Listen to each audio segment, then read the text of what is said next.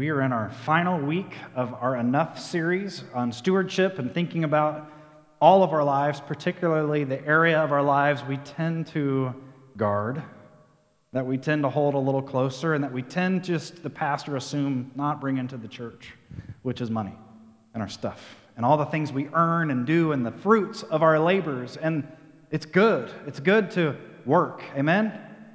It's good to experience the fruit of our labor if we are able to work. I mean, not everyone's able to work. It is a gift to do these things. And it's good to receive and to be able to make choices with our stuff, to be able to decide what we're going to do, how we're going to take care of our family and our friends, how we're going to take care of our futures.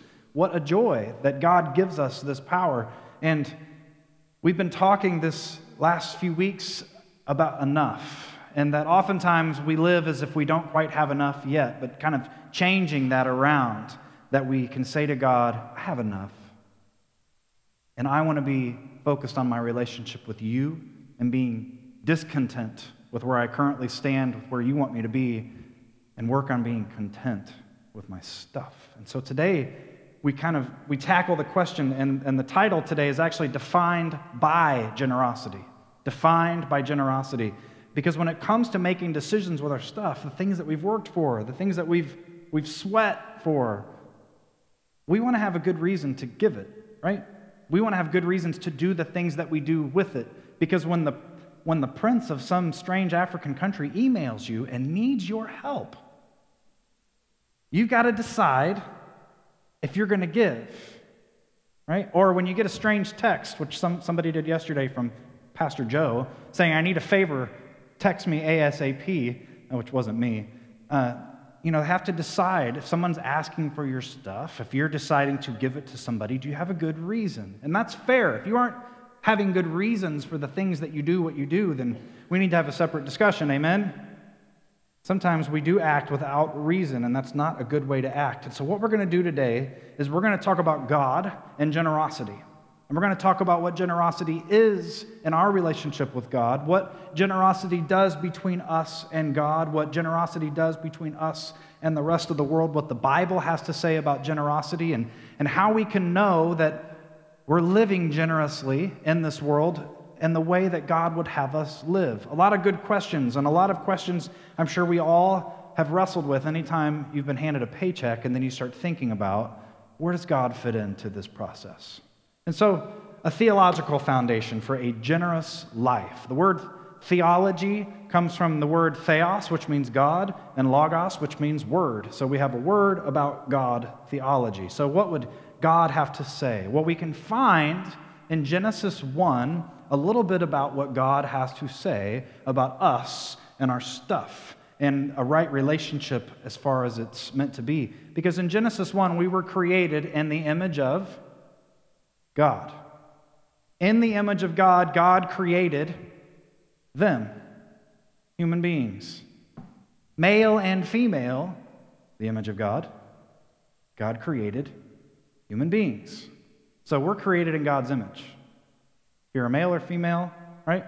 You're created in God's image. Amen? What does that mean? Kind of get stuck there. Well, let's look. If we read on in the story, if we understand what all has been happening in this poem that is Genesis 1, we find that God has been busy speaking and making and creating, and not just creating, but creating with purpose, with seasons, with seeds that grow up and become their own trees and plants that produce more seeds, that produce more trees and plants to fill and be fruitful upon the earth. And then God created animals of every kind that were small, that could actually reproduce on their own and continue to fill the earth. And then God said, I'm going to create human beings, and we're to be fruitful. And said, I'm giving you the creation. I want you to have dominion, to take charge, to take care of, to be good stewards of my good work, to do what I've been doing, helping, nurturing, to be generous of our time and our effort, to do what God does, create and give. God is generous. Amen? None of this has to be here. God chose for it to be here. You didn't ask to be here. Choices were made. But God made you, brought you here, and said, "I made this all for you, human beings. Take care of it." You know why? Because when you're generous towards it, it will be generous toward you and bless you. That's how we're created to be. But we have these other voices. And if you remember more of the Genesis story, there's another voice that has its own idea. And we have the voices within us. Now, if the voice of that wasn't God just came to us in the form of a serpent, we'd probably hesitate and second guess, right? Much like that prince from whatever who was emailing you. We'd kind of see that coming from a mile away. This is not legit. But that's not how the voice comes to us. The voice comes to us through two ways: fear and self-gratification. Okay? Fear and self-gratification. What happens is we have our stuff. We have all the things God has blessed us with, and we think to ourselves, this is limited. And when it's gone, it's gone. And if I give any of it away, that means that I could be shortchanging myself. What happens if the money runs out? And then we allow ourselves to be dictated by that fear, as if God can't freely give. Or we just think, well, this stuff, I earned it, right? I chose to be born to the parents I was born to, I chose to be born in a place where, like America, where lots of really amazing things happen. We were given this great gift to be born here, and we start to think that this is ours. And I want to buy what I want to buy. I'm preaching to myself. Is anybody with me? Self-gratification and fear. So we have to defeat the voices. We have to defeat, because we want to be like the image of God. I know we all want it, right? We could say we all want it and mean it, but then it comes to making some smaller choices, and suddenly the voices are loud. Now, when we give our lives to Jesus Christ, what we're doing, what we're saying is everything that I thought I was and ever hoped to be, all my dreams, all my talents, everything I give to you, and I'm calling you Lord now. The word Lord means you're in charge, not me. So when it comes to defining my life, Jesus, you are Lord. You are in charge. I don't want to be in charge anymore because, frankly, I'm going to mess it up, and I've got a good track record to prove that. Amen? Anybody? You don't have to, not just me, right? All of us. We all have good track records. But what we do is we say, Jesus, you are Lord. And Jesus says, the Holy Spirit that's been working in your life without you knowing it, it's going to go into your heart now. Are you ready? It's going to clean out things that you like, but that don't belong.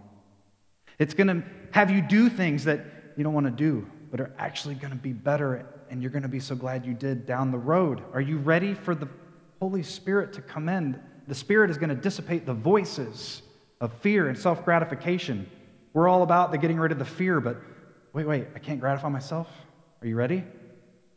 And we may still wrestle with the voices, those of us who are in a good relationship with the Holy Spirit.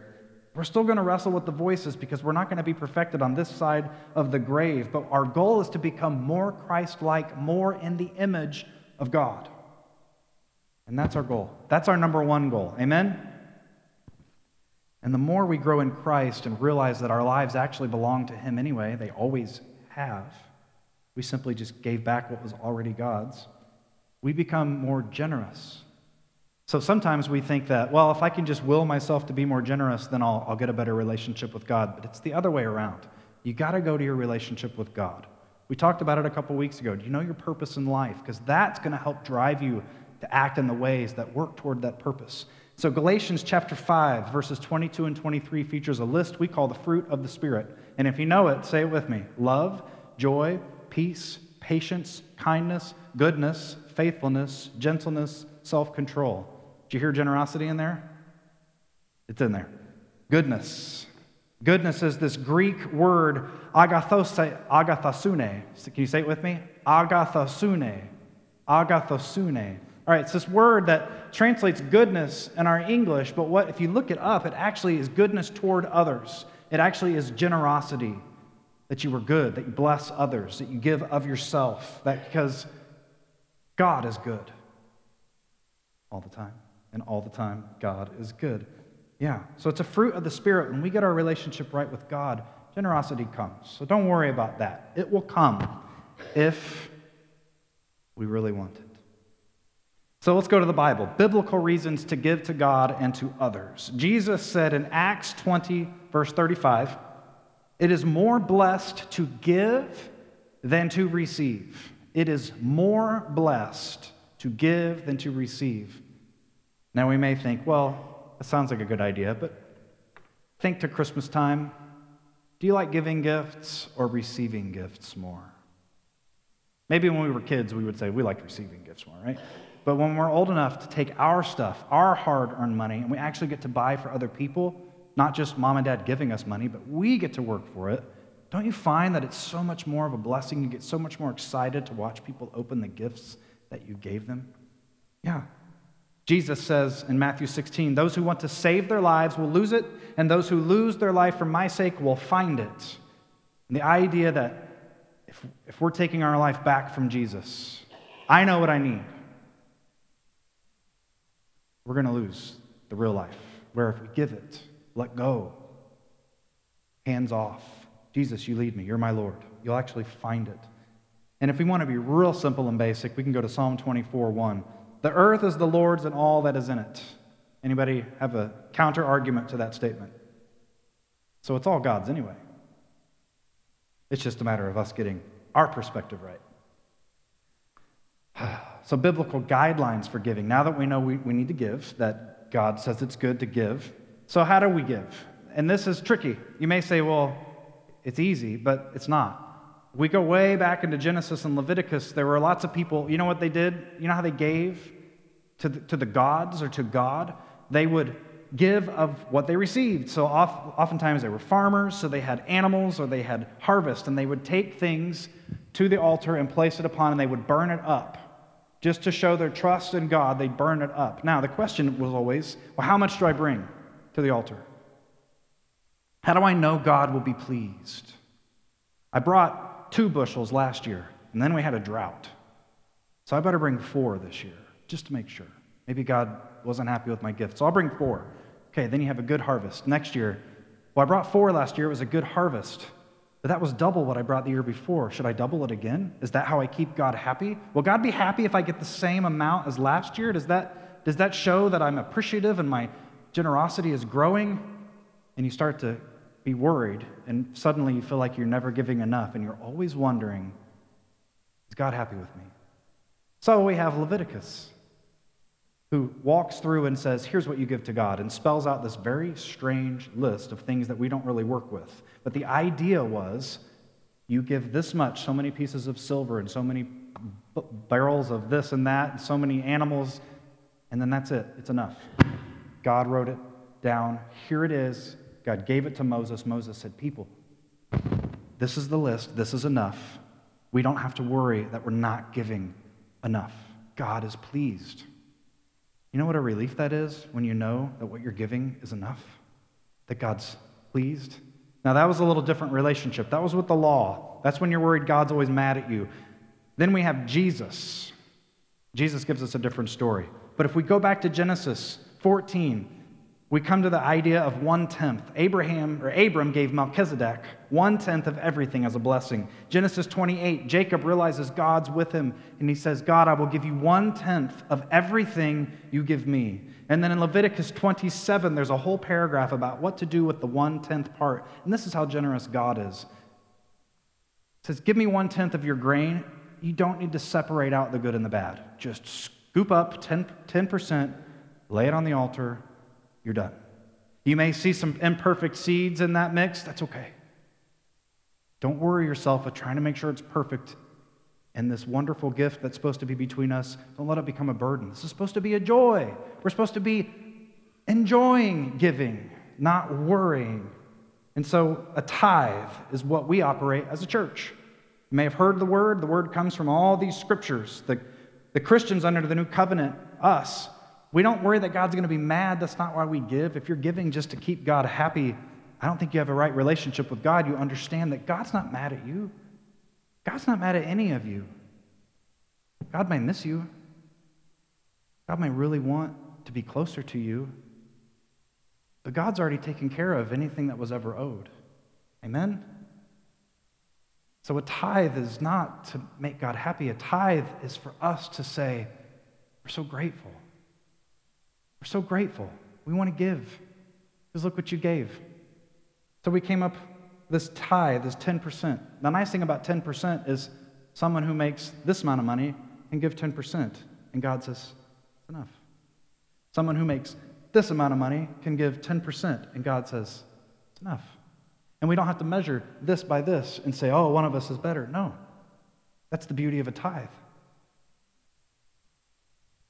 It's quite graceful, isn't it? We may look at it and go, 10%. You know what that could buy. You know, I could get a nicer car with my extra 10%. Well, think of it this way. God says, you get to keep 90. You can look at it that way. Glass half full, half empty. Or maybe you're looking at your finances and you're like, I want to tithe, I want to be generous, but there's not enough. I've got to eat, I want to feed my kids. So maybe you start building into your budget. What would it be to give 1%? Start with $10 a week. $10 a week. Can you do $10 a week as just something, God, I can give you $10 a week. And then next year, I'm going to try to take that to 1%. Or maybe the next year I'll take it to 3 or to 7. Maybe I'll work my way to the 10th. God sees you. God knows. God knows your heart. Maybe you're at 10%, and you can say, maybe I can give 11, just because. That's something different than a tithe. We'll talk about that. I want to tell you a couple of things that's kind of logistics, and I'll tell you why. Well, one, if you know anybody that tithes fully, okay, not yourself. Don't raise your hand for yourself. Do you know anybody that gives 10% faithfully? Okay, now keep your hand up. Keep your hand up if they are bitter about it. They're bitter about giving the 10%? No? And that's, if they are, I'll be honest, but I've never met anybody who tithes and is bitter about it, who said, no, it's not a blessing. Everyone I know. Kind of wild. Is this God knows what God's doing. So you give money into here, and we place it on the altar as a sign of us giving it to God. There are some churches in some parts of the world, and we have somebody who's a member of the church who lived in another part of the world, and said at the end of the service, the pastor would take it behind closed doors and help themselves to what they felt they were owed. People weren't as generous at that church. That's not how we do it, okay? How we do it is we take the money, and as soon as service is done, it's counted twice, and then it's noted exactly how much is there. And then someone comes in and inputs it into our system, keeps track of who gave what, tax purposes, that kind of thing, so that we know and that we can say, here's what you gave, and you can write it off on taxes, but also to make sure that every penny is accounted for. Now, we have a group of people called the governing board. Raise your hand if you're part of our governing board. Raise it nice and high. Yeah, our governing board. They make the decisions for the church. Raise your hand if you're part of the finance team on the governing board. Do you know what kind of decisions I get to make on the governing board? None. I'm not allowed to vote. Did you know that? I tell you that to say that it is you all that make the decisions about what's done with the money that's given to church. And a lot of prayer goes into how we do what we do. Now, good news is any of you can be on the finance committee. Raise your hand if you want to be on the finance committee. Nobody? We pray over who's a part of the finance committee. Typically, people on our governing board are our finance committee, and Bob Waterman and Connie Nunn are also part of our finance team. They're not on the governing board, but they're a part of the process. We want people that are leaders in giving to be in charge of the gifts. So we try to be really intentional. I say all that to you because you may not know. This is not about giving to Joe. This is about giving to the church and the mission of God. So tithing. Tithing is a floor, not a ceiling. Our goal is to get to 10%, and then we say we collect tithes and offerings because anything beyond that is considered an offering. So you may feel called to give to something else that's not even at the church. Great. God loves that. God loves that. Be an offering. So now let's talk about what our giving means to God. How does my giving affect God? How does that even happen? Well, I could tell you that in the past where everyone worshiped through giving, we can bring it as an act of worship, and we've really tried to be intentional here to sing, to honor our gifts, and to give as an act of worship, because truthfully, God enjoys watching us give. Just as you may have received a gift from a child or a loved one, and it was more than a gift, and you feel that, and God feels that. We move God's heart when we give. And what is God's response to our giving? Well, if we go to Luke chapter 6, give and it will be given to you. Give and it will be given to you. And listen to how God gives. A good portion. God's good portion. Packed down, firmly shaken, overflowing. It will fall into your lap. Those of you who cook, you know what happens when you pat down and you shake, right? It gets more dense. You can fit more into it because that's how God is. The portion you give will determine the portion you receive in return. If we are trying to shake down and give as much as we can, somehow that blessing comes back upon us in an overflowing way. If we're not shaking it down, if we're not firm, if we're not trying to give all we can, we end up creating a void in our own lives. We'll get to that. Matthew 25:14-30 is a parable of the valuable coins, a good read if you want to write that down. Ultimately, the good, faithful steward who takes what was given and invests it and turns it into more is told, well done. You are a good and faithful servant. You have been faithful over a little, so I'll put you in charge of much. Because God says, fill the earth, multiply, have dominion, fruitful. And if we do with a little, it's amazing how suddenly we'll become in charge of a lot. So what does our giving mean to us? Our hearts are changed when we give. When we become more generous, it's us that's changed. When we give to God or to our families or to our friends, our neighbors, those who are in need, it's us that's filled with joy. If you've ever been on a mission trip, it wasn't the people you went to bless that received the blessing. It was you who received the blessing of giving and working with people that needed it. Our hearts are enlarged by the very act of our giving. When we give generously, somehow we become more generous. And in being generous, we find the blessings of God. Many Christians have it wrong. They say that if you give to God, God will give to you. If you give more to God, God will give more back to you. And we get in the idea that, well, I should give a lot so I can get a lot. That's not quite how God meant it. Amen? The idea is if you give generously and you start realizing that your life isn't yours and you're not holding on to it so tight and you start living a little looser, not only with your stuff, but with yourself. God, you made me. It's all yours anyway. And I start living in a way that honors that. Suddenly, I care a lot less about the stuff that I invest so much time and energy into right now. And suddenly, my life has room for the things that really matter. And before I know it, I have a completely different relationship with myself and with God and with people and with this world. The amazing thing is that the blessings come back always, but it doesn't mean we're not going to lose our job. It doesn't mean that we're not going to go through hardship, because it happens. Amen? I know some people in here know that very well. What it means is you trust God, you'll get through it. You'll still experience the blessing no matter what. So, we're ending our series, and what we're going to do next week is we're going to fill out commitment cards. These are between you and God. Yeah, we're going to look at them. But these are between you and God and how you want to define 2020. Do you want 2020 to be defined by what you did or how much weight you lost or how far up you climbed the ladder, which is fine? Or do you want 2020 to be defined by generosity? Because I think when people look back over their lives, the things they'll be most proud of were the ways they gave to others, in whatever form. So we're going to give you an opportunity to commit to 4 types of giving, okay? Time, talent, treasure, testimony. Time, talent, treasure, testimony. So time, I can give 15 minutes a day in prayer for my family, for my church. Or I can give an hour a month volunteering somewhere. Or maybe your talent. I'm really good at something. I can sing, so maybe I'll see if the praise band wants me to sing. Or maybe I'm really good at finances, so I'll see if the finance committee needs somebody to join. Or maybe you're really good at sharing your truck. You have a truck and you can pull a trailer behind for someone else, and you say, hey, I'll do that. It's your talents, things that you can do that aren't measured by money. But then we have treasure. That would be your finances. What do you want to give to God in 2020? How will you define 2020 by generosity? Maybe it's I'll go from 1% to 2%. Maybe it's I'll give $5 more than I have been giving. It's between you and God. And then testimony. How many of you have experienced God working in your life? How many of you have told someone about that in the last month?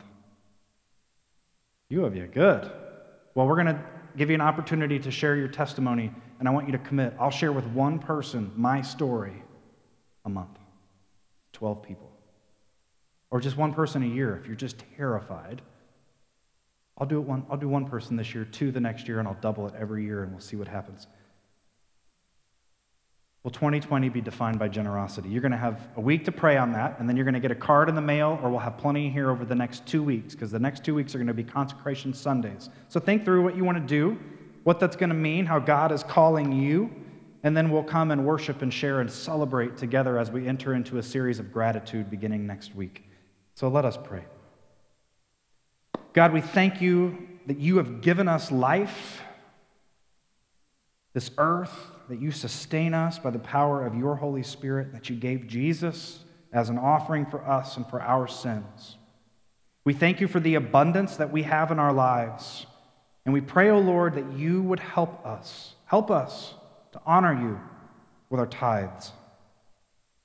Help us to honor you with our time, our talent, our treasure, our testimony. Help us to care for the poor and those who are in need. Help us to recognize that it is more blessed to give than to receive. Lord, we offer ourselves to you. Guide us now as we prepare to fill our commitment cards and all that that's going to mean for us in the next couple of weeks. Help us, O Lord, to do your will. Lead us, we pray, in your holy name. Amen.